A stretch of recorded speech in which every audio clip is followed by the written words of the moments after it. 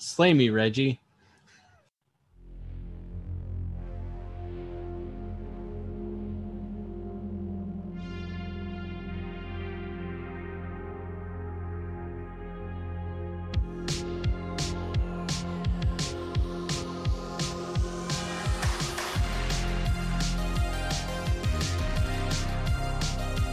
Hey everybody, it's the Wrestling Live with episode 261. It is March 19th, 2021. I'm Ethan. And I'm Liam. Liam, we have so much to talk about this week. And as always, so many things we can't talk about right here on the first and only wrestling podcast.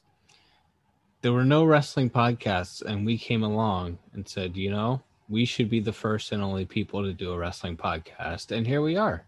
That's right. And 7 years later. You'd think after these 7 years, we'd have at least one copycat, but no, still us. We're still the first and still the only. What do you know about that? Hey, so WWE joined Peacock, the WWE Peacock deal took effect this week.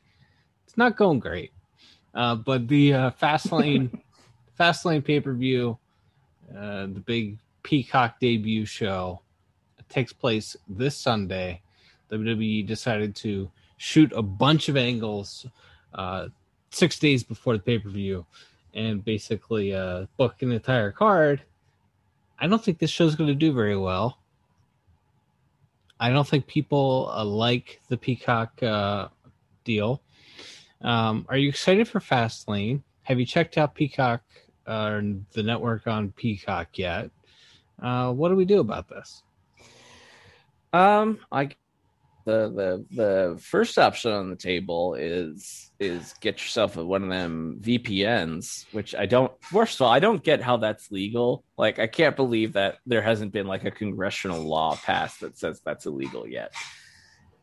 But also, like, other than that, it's like, yeah, I guess that's gonna, I think the network will still be on until like, what is it, like the first week of April or whatever. But after that, if you're not using a VPN or other, it's all very vague.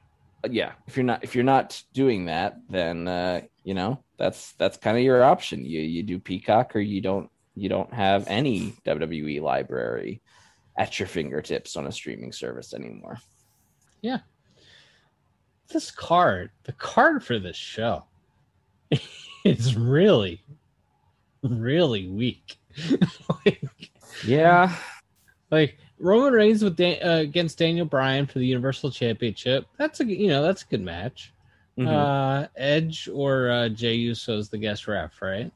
You got Nia and Shayna against Sasha and Bianca for the women's tag titles. That biggest Sasha Banks fan in the world here speaking. Not only does it not light my world on fire, I feel like I feel like I've seen this match, and it's all just a backdrop for Reggie to slay us. Well, you feel like you've seen this before because we saw this before at the last pay-per-view. Literally, the last time we saw Sasha Banks and Bianca Belair on pay-per-view, it was this exact match against these exact opponents, with Reginald probably getting involved. So sure. Yeah, slay me, Reggie. I do like the Reggie vignette, or did like the Reggie vignette that was on SmackDown last week, though. Like, that was classic Bruce Pritchard stuff. I think in general, I don't have a problem with the character. I don't think he belongs in one of your top programs for WrestleMania. You could do whatever you want with this wacky stuff on the undercard. I don't need that being involved in what I feel like is a match people really want to see with Sasha and Bianca. All you got to do is not make people want to see it less. And I feel like involving Nia Jax and Reginald, it's a good way to make people want to see it less. Yeah, the creative for the Bianca and Sasha feud has definitely made me want to see that match less. That's really should never be the goal. Big E versus Apollo Crews for the WWE Intercontinental Championship. I have seen this at least twice on television in the last 2 months. So that's not a new match. Apollo Crews, you got any thoughts on his new gimmick? Look. Also, it sounds like you're recording in a busy diner. Yep, sure does.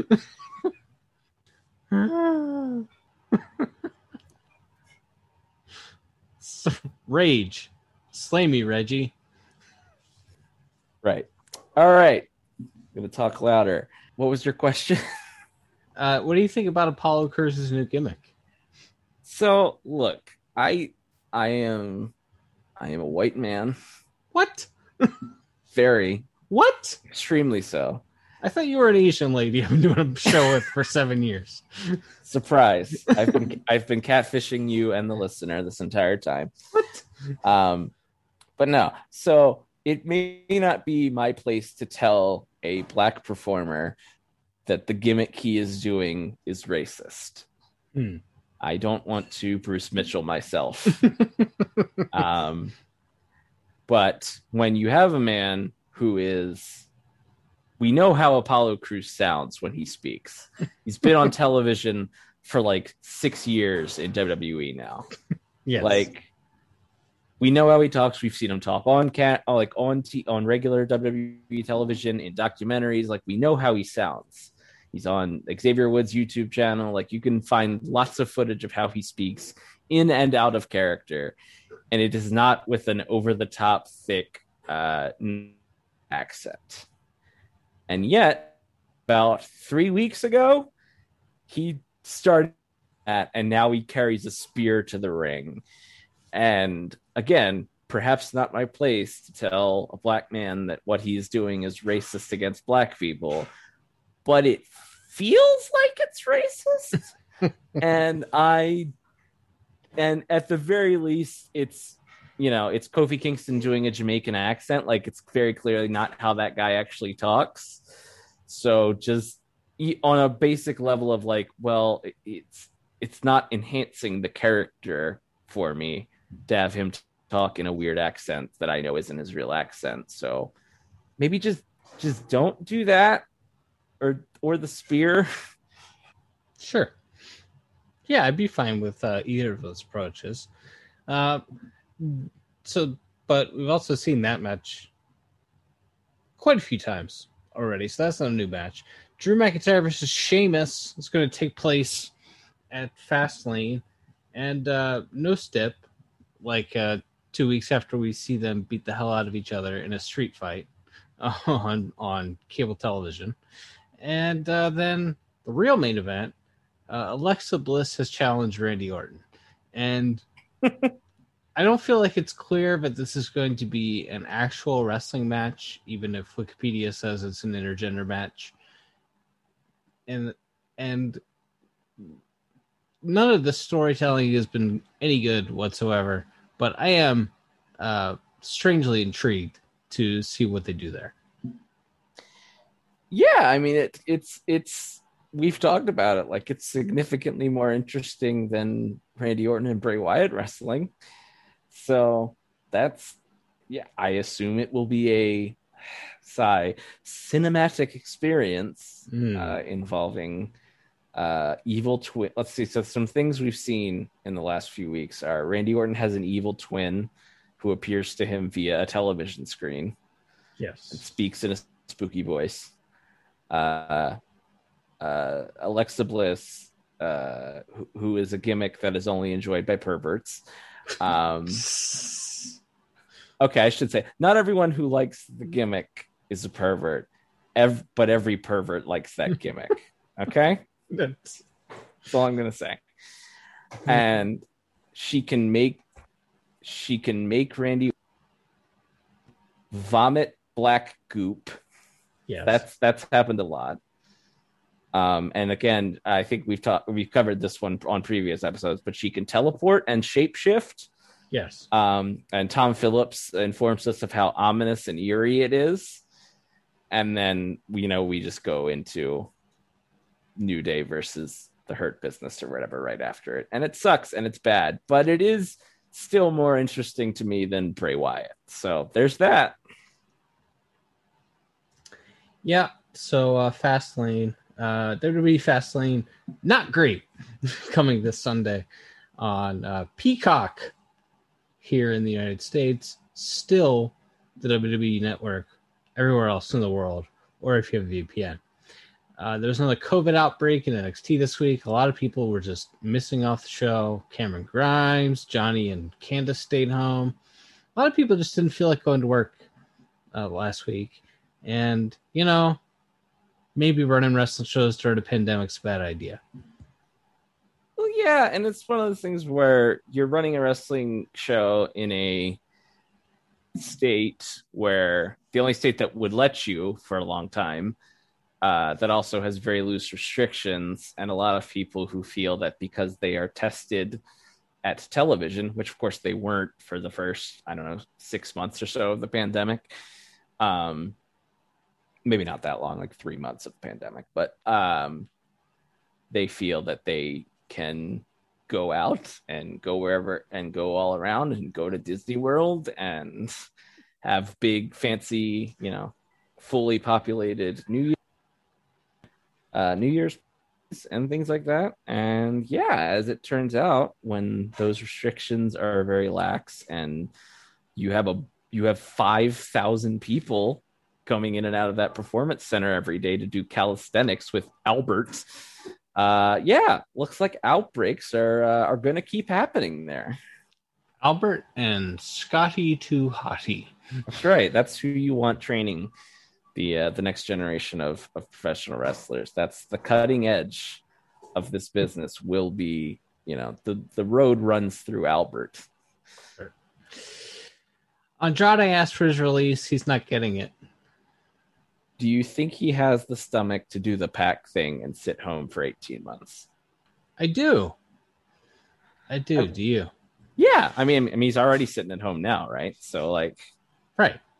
What's the difference? I think we have, barring a big shift, we have probably seen the last of him. And boy, isn't it wild that they couldn't make that act with him and Zelina Vega into a top act. They didn't care to. Well, like every since I want to say since 2001, I have been hearing that they need to find their next hot Latin star. Yes, and post. I mean, not literally 2001. Post Eddie and Ray, so right. 2007 or so. They went on the lookout, and that was going to be Del Rio. It was going to be Kalisto. It was going to be whoever, and then it was going to be Andrade. I think Humberto Carrillo got thrown around in that for a half of a second. Sure. It's and now I guess it's Ray's son. Although not like they're pushing him to the moon either. But the thing is, it's like none of those guys were even pushed to the level that Ray was pushed to. And Ray was not pushed as a top guy for most of his career, but they don't even go that far where they're put them on the show every week and tell everyone that you're a star. And they don't even do that much with the guy. It's they didn't try very hard. So it's they're constantly in search of this next Latino superstar. And then when they get a Latino man with charisma and a good worker and has a good manager, we don't know what to do with this guy. Guess we'll put him in a tag team and we'll just, he didn't get over. All right, well, we've got nothing for you. Sorry, buddy. I would like to rebut your point with, they definitely tried with Del Rio. They didn't try to make him the next Triple H, but they did more with Del Rio and Sheamus in the last. They went further with those two than they have anyone else in the last 15 years. I guess. I mean, but they also they did the same thing they did with Drew in that original push, right? They had Del Rio win the Rumble and then they beat him. And then he won Money in the Bank and he won the belt and then he lost to Cena and then he won it back and then he lost it again. And he was like, I guess, a guy who would lose to to other top guys for a while, but it feels like he was definitely on TV and pushed at a higher level than certainly than Andrade. That is a fair point, but it's like they definitely got closer with the Alberto than all those guys. But it's still like they still did the stop and start stuff, and obviously Alberto is a effing maniac, and he would have gotten himself out of that spot even if they had gone all the way with him. But yeah, it's just they have been in search of this next big Latino superstar for most of my life, I think. And they're just, and then they had their new next guy. They were just like, whatever. Give him the US title, have him wrestle the same guys over and over again. Right. Well, he's not getting over. Well, let's split him up from his manager and then, see what happens. Feels like he was a victim of politics too, in that he was a Heyman favorite, and Paul advocated so much for him that to the people that Paul was advocating to, it became, man, I'm tired of hearing about this guy, right? Because as soon as Paul kind of got out of power, we had a few months of Andrade being de-pushed, and then he just disappeared. So we'll see, But I always got the impression that he was one of those guys like with Pat Patterson and Dolph Ziggler, as the story goes. Like, right. They decided not to do anything with Andrade to bury him, to rib Heyman or whoever, like it. That was my take on Andrade not being on TV. That, and they, for whatever reason, they don't approve of his personal relationship with their golden goose, their golden girl Charlotte, and Charlotte has like half a foot out the door anyway right now. She's shooting a pilot for USA. It's, and she got into the business a little bit later. It's maybe it's 1 foot out the door time. She's been very upfront with saying that this wasn't what she wanted to do with her life, right? Like, she's very publicly said, I am living out my little brother's dream because he's dead and can't. Like, she's like verbatim has said that many times, and it's not to say she doesn't love the biz or whatever, but like, she's done a lot. She's been very successful. And so if other opportunities are arising her, and also it's an uncomfortable situation, like socially, because of who she is in a relationship with, then yeah, maybe it's worth it for her to look at other opportunities. Yeah, good for her.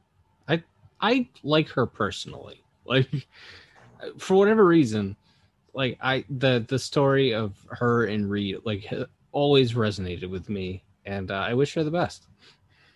Yeah, like I don't bear any will. Like, yeah, it became like almost a meme of like the character being overpushed or whatever. But like, she did the job that was asked of her, and maybe she was like this great political hit artist, but like I never heard about like her advocate, like burying other women. Like, they wanted to push her to that level, and she did the job, and she had a lot of very good matches. And like, yeah, I don't have any ill will. Like, I think I got to a point where I wasn't that interested in seeing her, because I felt like I had seen like every matchup that they could do that would be interesting with her. Right. But I don't dislike her as a person, or even as a wrestler for that matter. Hey, good enough. Hey, there was an AEW pay-per-view while we were not doing a show. I don't think we've covered that here. And there have been a couple of follow-up television shows since then. The Good Brothers are all over BTE. They're all over Dynamite. They're all over Impact on Tuesday nights. AEW loves them some Good Brothers. But I guess the thing everybody's talking about this week, and it's the only thing from Dynamite I haven't seen. I watched the show up until the main event, but everybody's talking about that main event this week. So anything in that arena that you want to touch on, the pay-per-view that I don't think we've covered here, the Good Brothers suck, and the women's main event this week. Yeah, as far as the pay-per-view went, it was, I thought, a good show that did not warrant a $50 price point. Um, wasn't the worst show I've ever seen, had some good wrestling on it. I liked the Bucks match. I liked the main event until the three sparklers went off in the for the big explosion at the end of the show. Um, I'm not going to say to their credit because I don't think they deserve credit for it, but like they came up with as good of an idea, I think, as you could to get out of it, which is the problem was they were doing this thing where they were like, well, Kenny rigged the explosion and he either rigged it poorly or he intentionally rigged it to not have a big explosion to mock Jon Moxley. I'm not exactly sure which one they hammered down on by the end there, but it was the point was Kenny there were malfunctioning explosions because Kenny Omega rigged the ring was the idea. Sure. And the problem with that was that Eddie Kingston was laid in the ring to protect Jon Moxley from the explosions and then laid unconscious for like 20 minutes afterwards in the ring. Right. And so they came up with an idea, which was they let Eddie Kingston talk, which was a good idea. Yeah. Because Eddie Kingston's great. And he said that he had an anxiety attack and then he passed out. And it's as good of a way to get out of that as I think they were going to find. Right. And it's led to some pretty entertaining Moxley and Kingston promos. So right. I am fine with all of that in general. However, that type of finish where you promise something and then you don't deliver on it, either on accident or for quote unquote heel heat, is very dangerous. And I would not recommend doing that often or probably at all going forward, because those finishes in 2021, because of other wrestling companies doing them a lot, the heat is not on the heel when that segment is over. The heat is on the company. And AEW has built up an enormous amount of goodwill with their audience. And they should be careful not to squander that by doing a lot of run-ins and screwing people out of promise stipulations. That's my thought on the pay-per-view. Okay. And that led to Moxley and Kingston against the Good Brothers this week. Yes. And so that leads me to two things. One is the finish to that match was Moxley got beat up a lot and then rolled up Carl Anderson and pinned him. Earlier in that same show, Cody got beat up a lot and then rolled up Pentagon and pinned him. Right. Previous week's Dynamite, Darby Allin got beat up a lot and then rolled up Scorpio Sky and pinned him and then got jumped. And not only did all of those three finishes happen very similarly, after the match, the person who got pinned then immediately beat up the person that won the match. Right. Am I watching SmackDown? I want to watch AEW because it doesn't remind me of WWE programming. Sometimes for good, sometimes for bad. But it never I don't want it to feel. Of all finishes to take, I don't want people being distracted by music, and I don't want the good guy gets a roll-up win and then gets beat up for heat afterwards. It's like, just let the bad guys win, except don't let the Good Brothers win anything. Shoot them in a rocket into space. I don't want to see them on the show. You have so many tag teams under contract that you could place as Kenny's lackeys if you need lackeys for Kenny Omega. And just, I don't need to see these guys. I don't even know anymore. I guess they're doing a title for title match on an Impact pay-per-view with Kenny and Rich Swann. So I guess they're still sort of doing the belt collector thing, but we're 3 months into this now, and I'm still at the point where I'm like, Impact is getting, this is the third show that Kenny Omega's wrestled on for them, and in return, AEW has gotten Don Callis to be a mouthpiece, and the Good Brothers all over every show. That is not a fair trade. Like that is a Hall of Fame. That is a Glenn Davis trade. And I can't. I want the Good Brothers off television.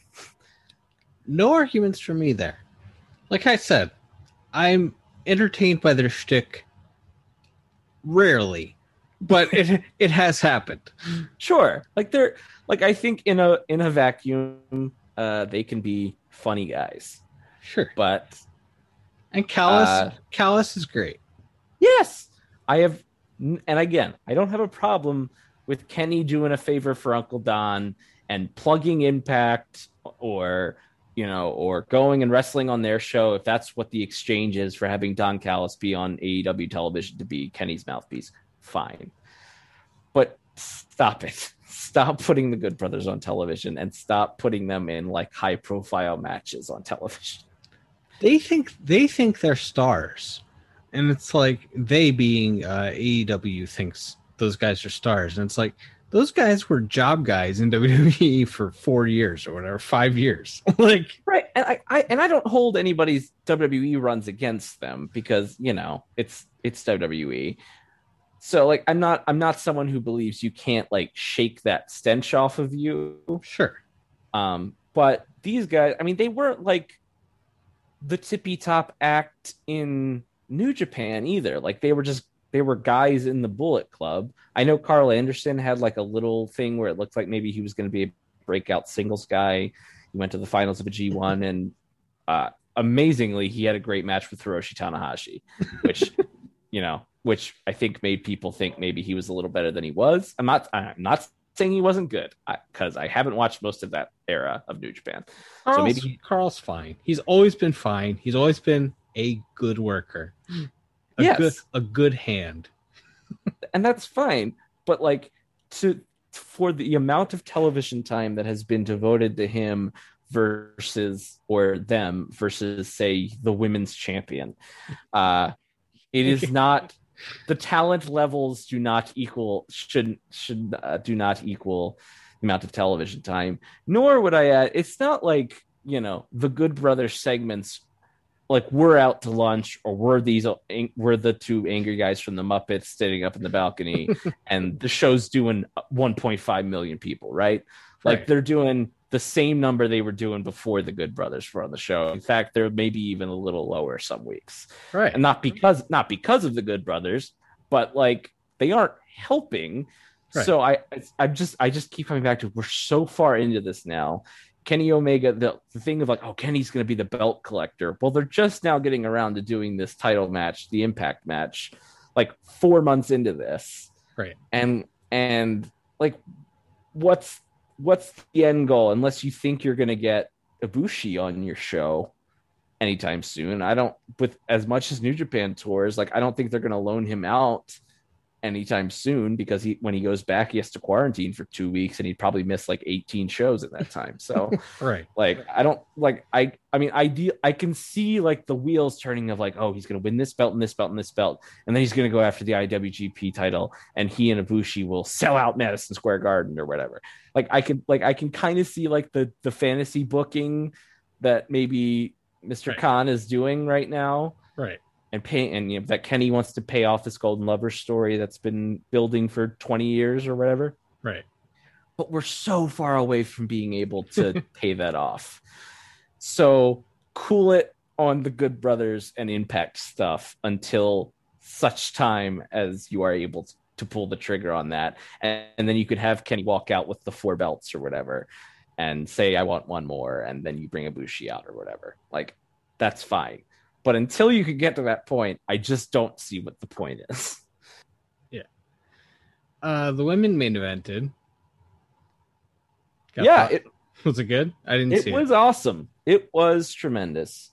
It was a violent, hardcore brawl with blood and thumbtacks and tables and chairs. And, both women bladed. And it's not a match on paper that I would have thought I would enjoy, but it was tremendous. And it was also the thing why I think both are great. Like Thunder Rosa is all around, I think maybe the best woman in that company. She's great. And Britt, Dr. Britt Baker, DMD, has improved immensely in the ring. And also, like, there's the thing where, okay, they've been doing this feud for a while. The heel keeps cheating to win. So they're doing a no DQ match. And so, okay, now it's time for the heel to get their ass kicked. And, like, she's great at, like, taking a beating. Like, she took an enormous beating in this match. And at the end of it, you were like, the good guy got their revenge. And the bad guy has an out. And I would bet that maybe Chris Jericho suggested making this an unsanctioned match. Because after Chris Jericho lost an unsanctioned match to Shawn Michaels in 2008, he cut the promo about how that was an unsanctioned match and it doesn't count. And therefore, Shawn Michaels didn't accomplish anything by beating me, even though Shawn just beat the tar out of him and killed him in that match. Yeah. So you protect Britt in that way, where she does a completely clean job, gets her butt kicked, bleeds, the better woman won. But as the heel character, she can come out next week or 2 weeks from now, whenever she's back on the show, and go, she never beat me as far as the record books are concerned. And you can either do one more match with her and Thunder Rosa, or you can, spin them off into something, and she can just always claim that, I never lost, and there's no proof that I lost and all that stuff. It was great. Why aren't they wrestling for the championship? It's a great question. Not one I can answer. They did 2 or 3 times cut to Hikaru Shida looking very intently at a monitor during the match. So you would think that they're leading to one of them. You would think with Rosa winning that she would be the one getting the title shot, but maybe it'll be Dr. Britt, since again she can claim she didn't lose the match. Yeah. Or maybe they'll do a 3-way. I don't know, but they slightly hinted, I guess, that Shida was going to wrestle the winner of this, but they didn't say that. Yeah. So, it's again, I like Thunder Rosa quite a bit, like Dr. Britt Baker a lot, like Shida a whole lot, but clearly the 2 women they want to focus on are Thunder Rosa and Dr. Britt Baker. So probably one of them should be the champion. Yeah. Yeah, I think that's a good idea. The thing about all them having 3 high profile matches in 2 weeks with the same exact finish. They were taped over 2 days. And I guess that was the idea they had for those 2 days. It very much feels to me with these 1 live, 1 taped shows that sometimes the continuity is a little bit off, in that you have guys all taped up and selling injuries because when they taped it, it was 4 days after the pay-per-view where they got injured. But by the time the show airs, it's 11 days or whatever. And it's like, why is he still all taped up from something that happened 11 days ago? And it's like, I think as with everything in AEW, there's a lot of half-baked ideas. Yeah, it's a lot of like, well, that would be cool. We could do this. We could do this. We could do this. And it's like, okay, pick 3 of those things. Do those this week. Right. The other 4 ideas you have, we can spread those out over the next month. Right. Because they have like 10 weeks between pay-per-views or whatever generally. Yeah. So like, you don't got to rush anything. Like, I thought about that. Like, they had, Darby Allin got laid out by Scorpio Sky after beating him via roll-up last week. So he comes out to cut a promo with Sting this week. Challenges the Dark Order to a match. And then Team Taz interrupts so that Brian Cage can shake Sting's hand and tell him he's still the icon, because they're teasing a Team Taz breakup. And it's like, okay, pick 2 of those things to happen. Well, and then Lance Archer and Jake Roberts. I forgot about that. It was an even busier segment than I remember. It's like, okay, so so have Lance Archer come out and verbally accost Darby and Sting, right, with Jake. Sure. Or have Team Taz come out and have Brian Cage shake Sting's hand. You shouldn't do both of those in the same segment. That's too much. There's too much happening. Like, you have so much time. That's too much. Yeah, They got 3 shows a week now, too, by the way.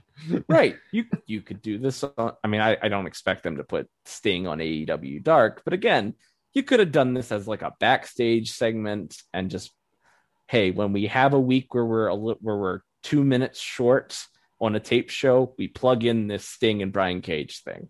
Sure. You know? Yeah. I don't know, man. It's just one of those things like, yeah, there's some ideas that, again, in a bubble, they're fine ideas. Some of them are good, but you're doing 37 of them all at once, all the time.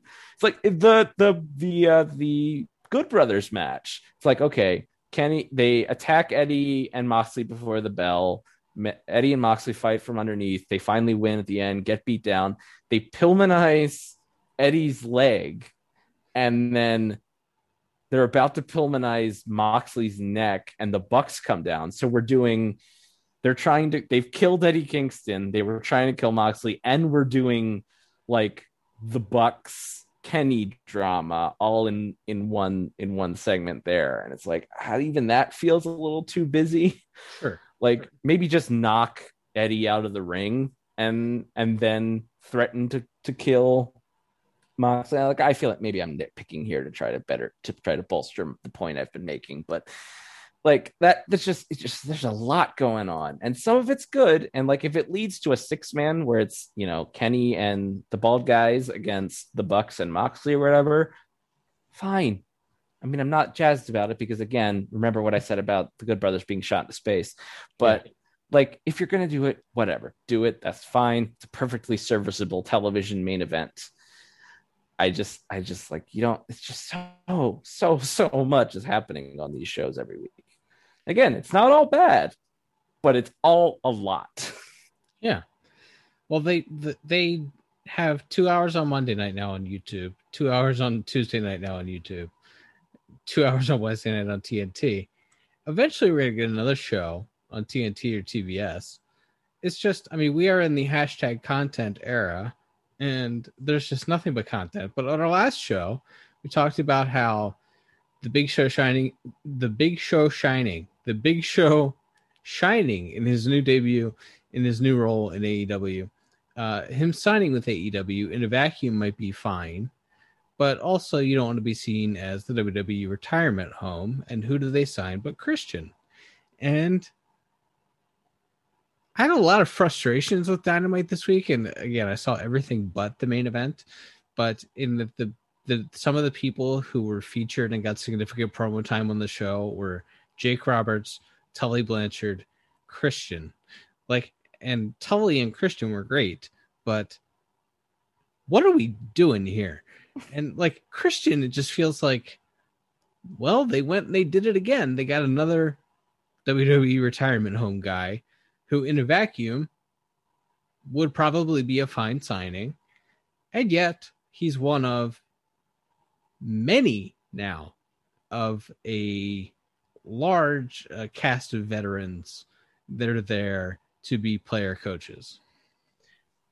Yeah, like I know a lot of people that worked there were very excited and that he's a pros pro and all that, and people are excited to pick his brain and work with him and stuff. And I'm happy for to wrestle again and that he's doing it on his terms and all that. And I get it. Again, I get it from the Christian side of it. Like he has about 20 years worth of reasons to believe that he'll be better utilized somewhere besides WWE. Like I get it, but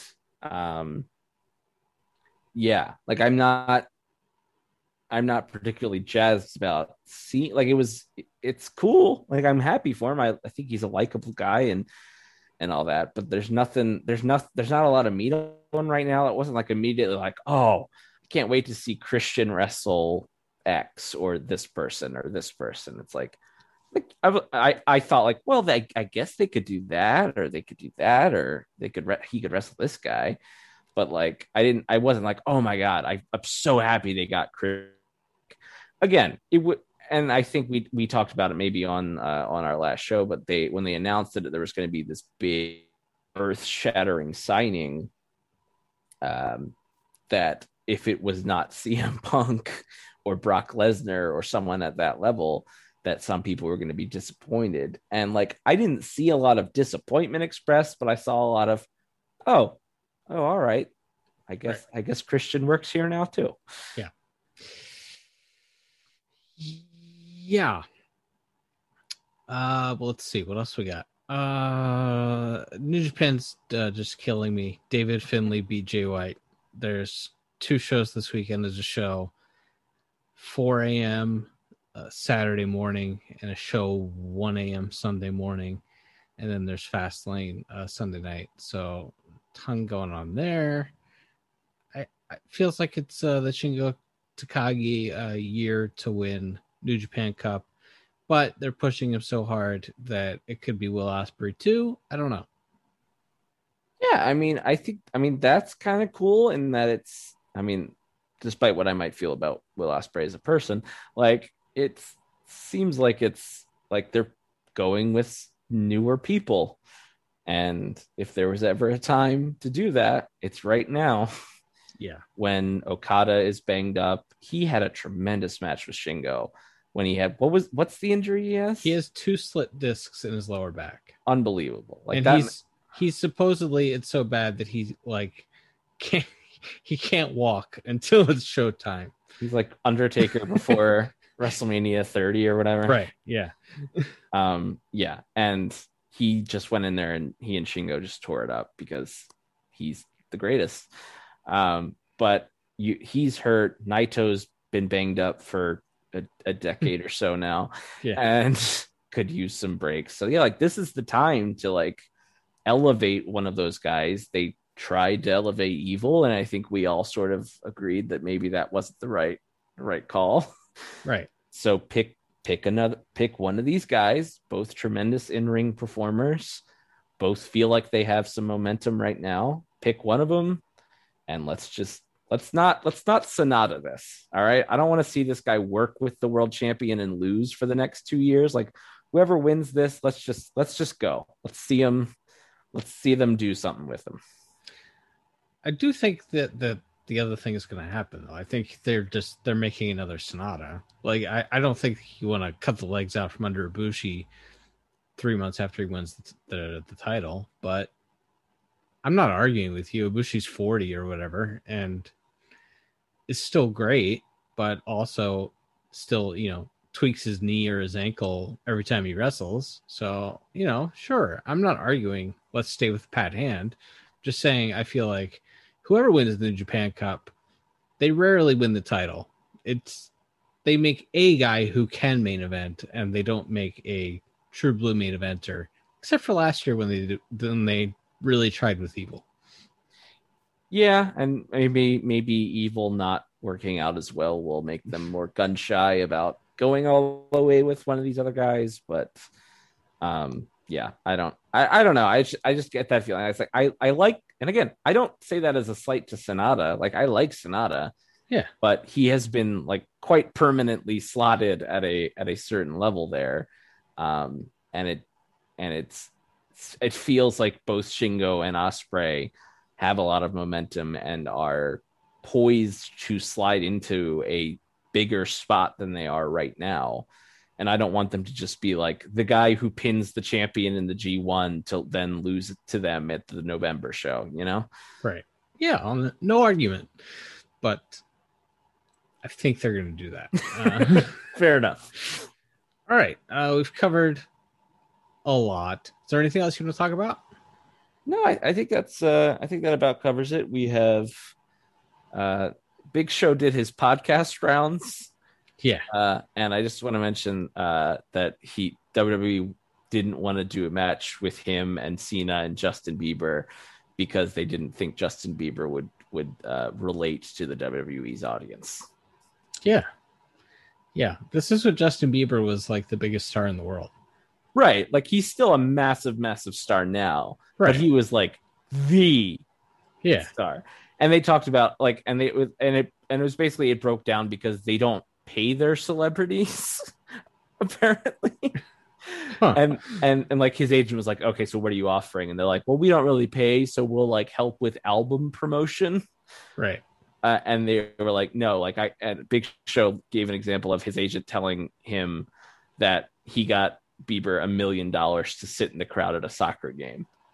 Like, right. So he wasn't coming in for cheap, but also like maybe it's worth it as an expense when you're, stupidly rich and have more to do with. And there, I think Jericho threw out an example of Will Ferrell wanting to do something and just asked for a donation to his charity for it.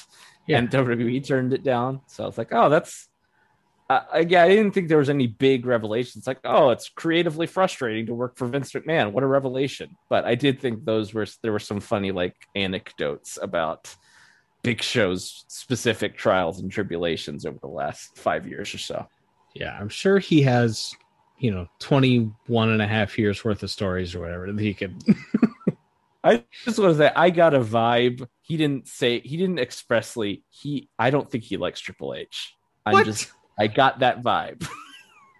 What? Yeah, I got that vibe a little bit from some things he said and didn't say. I feel like if you are a young woman who works there, Triple H, who is a #girl dad, relates to you very well, and you have a very high opinion of Triple H. And if you're not a female under 35 who you look at him as the fun uncle / dad figure, you probably don't like it very much. Well, especially if you were like one of his peers, I would imagine. Oh, sure. Like, yeah. And then he becomes the assistant to the manager, right? Right. Just say Edge was very smart. I just want to point out again that Edge is like the one guy of that era who never worked a program with Hunter. Right. He did like a one-off pay-per-view match in 08 or 09, and that was it. Yep. Smart guy, Edge. There we go. All right. Well, we've covered everything and then some. So until next time, I'm Ethan. And I'm Liam. We'll be back soon with more stories from the wrestling life. Adios.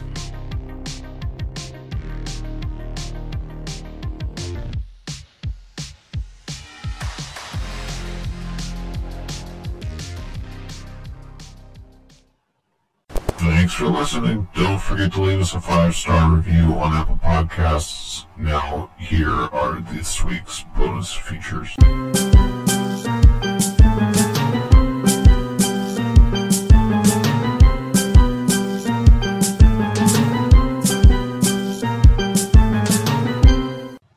So, someone asked you if you wanted to marry their daughter for visa purposes?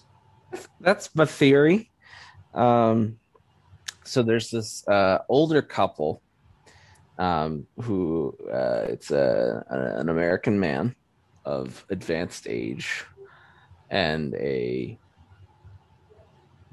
Russian, Croatian, something in that family wife.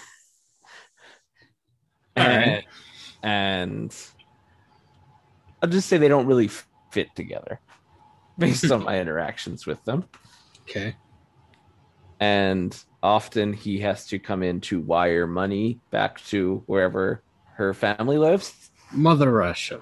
Yes. Like lots of money. Like 5 figures of money. Okay. And he's not like a super wealthy guy. He's doing that. So this is an aside. They smell terrible. They smell like, they smell like stale cigarettes and unwashed clothes. And okay. But that's just an aside. That doesn't have anything to do with the story. But anyway, so yesterday they come in. I am doing their transactions for them and finish up. Smells very bad in there. A little bit irritated. So say, is there anything else we can do for you today? And she goes, are you married? And I was like, huh? And she said, are you married? And the husband kind of like, he's like, oh, well, she has a daughter, but it's not, that's nothing. She's a very nice girl, but I don't, he just like shuffles her out the door. So I imagine any person of my general age that she meets is asked that question. I see. And I assume it is because she lives in another country and is trying to get her daughter a visa. So, so that is my story of I was offered an arranged wedding is basically, I guess, what happened. Well, it begs the question, would you consider it? I mean, I thought about asking to see a picture. Sure. You know. Sure. I think that's fair. I think in general, a good piece of advice, if I could give a piece of advice to people that are looking to get married, know what the person you're marrying looks like, if at all possible. I think that's a good idea. Yeah. You don't want there to be a mix up on the day and you end up marrying, someone else. You want to know what they look like. Right. You don't want to marry Boris Yeltsin wearing a wig. Correct. So I thought about it, and then I said, "Ha! Okay, you all have a great day," and so they left, and so that's that story. Have you considered that perhaps their money comes from being black market caviar dealers? Like in an episode of Frasier. Oh, I hadn't thought of that because, as you know very well, I've never seen an episode of Frasier. Of course. And I wouldn't know if that was a real plot line or if you're just making it up. Right. Well, I mean, I trust that you're generally very serious about Frasier, so I wouldn't think you would invent such a plot, but I would not know for sure, as I have never seen an episode. Right. There's just no way to know. Right. Do you have thoughts on the Snyder Cut?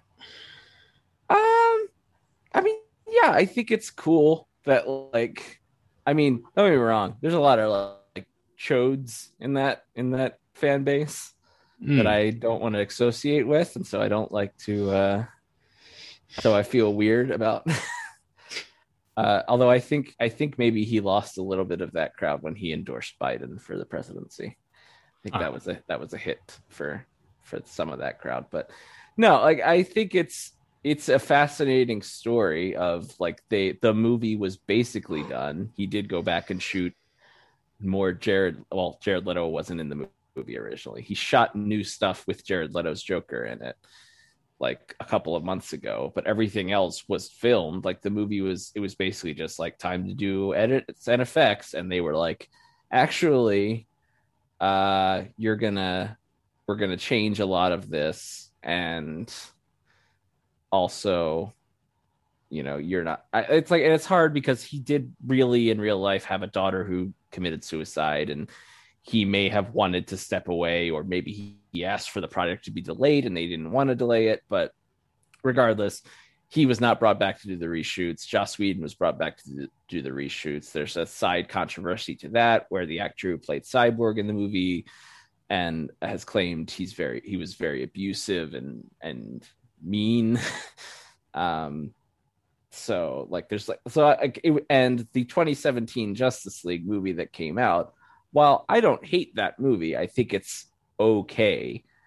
But generally, if you are as big a comic book fan as I am, specifically a DC comic books fan, and I am watching a live action movie featuring Wonder Woman and Superman and Batman and the Flash and all these other characters, you would think just on pure nerd joy, you would get better than, yeah, that was all right, I guess. You know what I mean? That was a movie, sure. Right. And I think whatever everyone's thoughts of the first two Snyder DC movies, Man of Steel and Batman v Superman, that dude had a very clear vision for what he wanted to do and for the story he wanted to tell. And you can say he told the story bad, and I'm not going to argue. I'm also not interested in arguing with anyone if they think they're crap.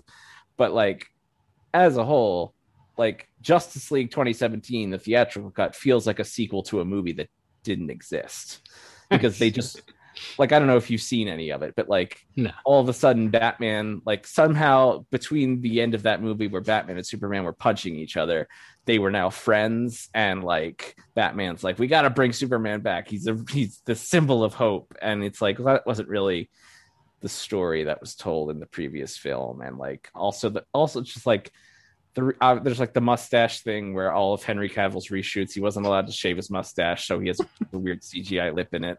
Yeah.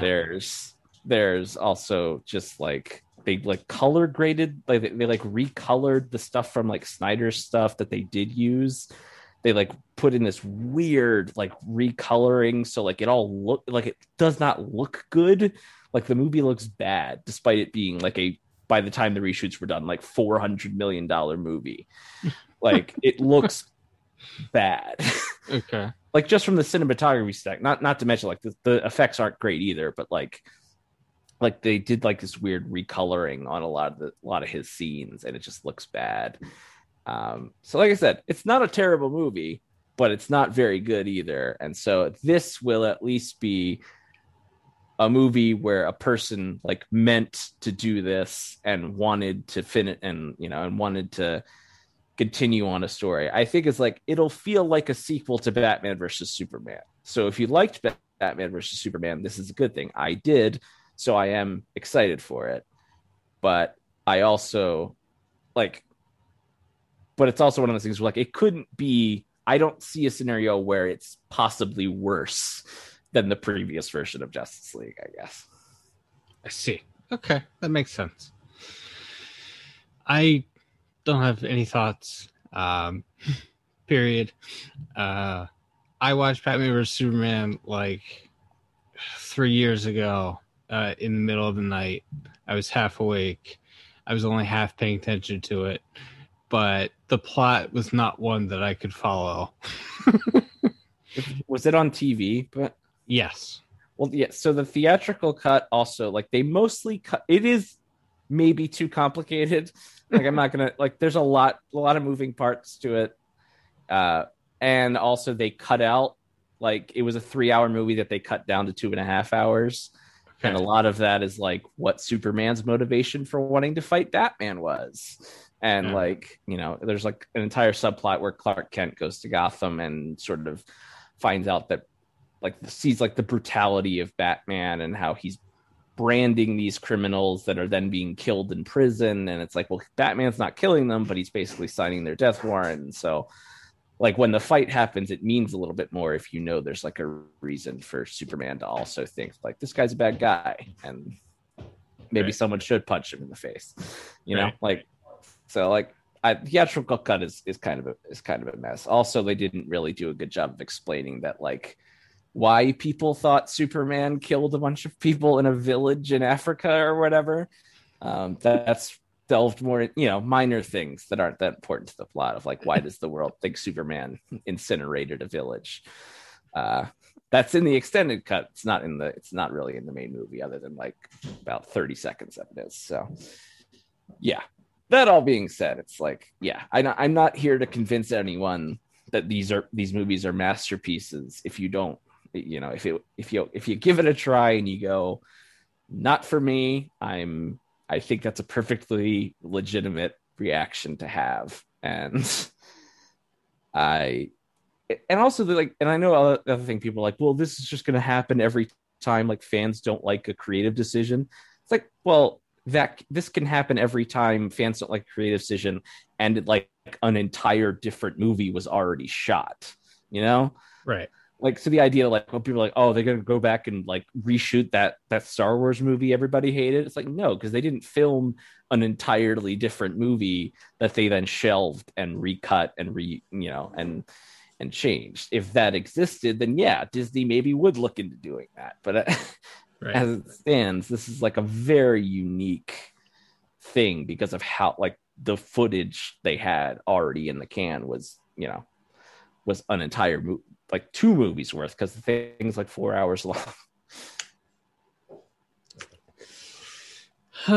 Albert Bell's not in the Hall of Fame because people that vote on the Hall of Fame hate Albert Bell. But he was mean, right? Right. I mean, also his numbers aren't that great over 13 years or 12 years or whatever. Hang on. 1, 2, 3, 4, 5, 6, 7, 8. He played like parts of 13 seasons or something, but it's basically like 11 or 12 full years. And like he didn't get to 2,000 hits. He didn't get to 400 homers. It's like, if you're just looking, he was the most feared slugger in the game for like a year or two. But if you're looking at his numbers from, the 15,000 feet view or whatever, like nothing jumps out at you. Like you kind of had to be there to see. I guess. I mean, I was just looking at it. It's like he led the majors in RBIs in the 1990s. Right. I think he led it in extra base hits, and he had. I had this thing. I was 8 straight seasons of 30 homers and 100 RBIs. Like, I feel like if you're that good for that chunk of time and you're nice to the media, you at least are like, I don't know what the percentile you have to, was it 75 to get in? Like, I don't know what it is to get into the Hall of Fame, but yeah, it's 75. So maybe he's like at least in the high 60s if he's a nice guy, you know? Right. I am also not going to not interested in arguing about Halls of Fame with anyone. That's fair. But I know you think they're dumb just as a general concept, but I wouldn't vote. Like if I had to vote, I wouldn't vote for him. And I watched his whole career. Yeah. So, but if you want to vote for him, go right ahead. I will vote for him. All right. TWL Hall of Famer Albert Bell. That's right. I try to keep on keeping on.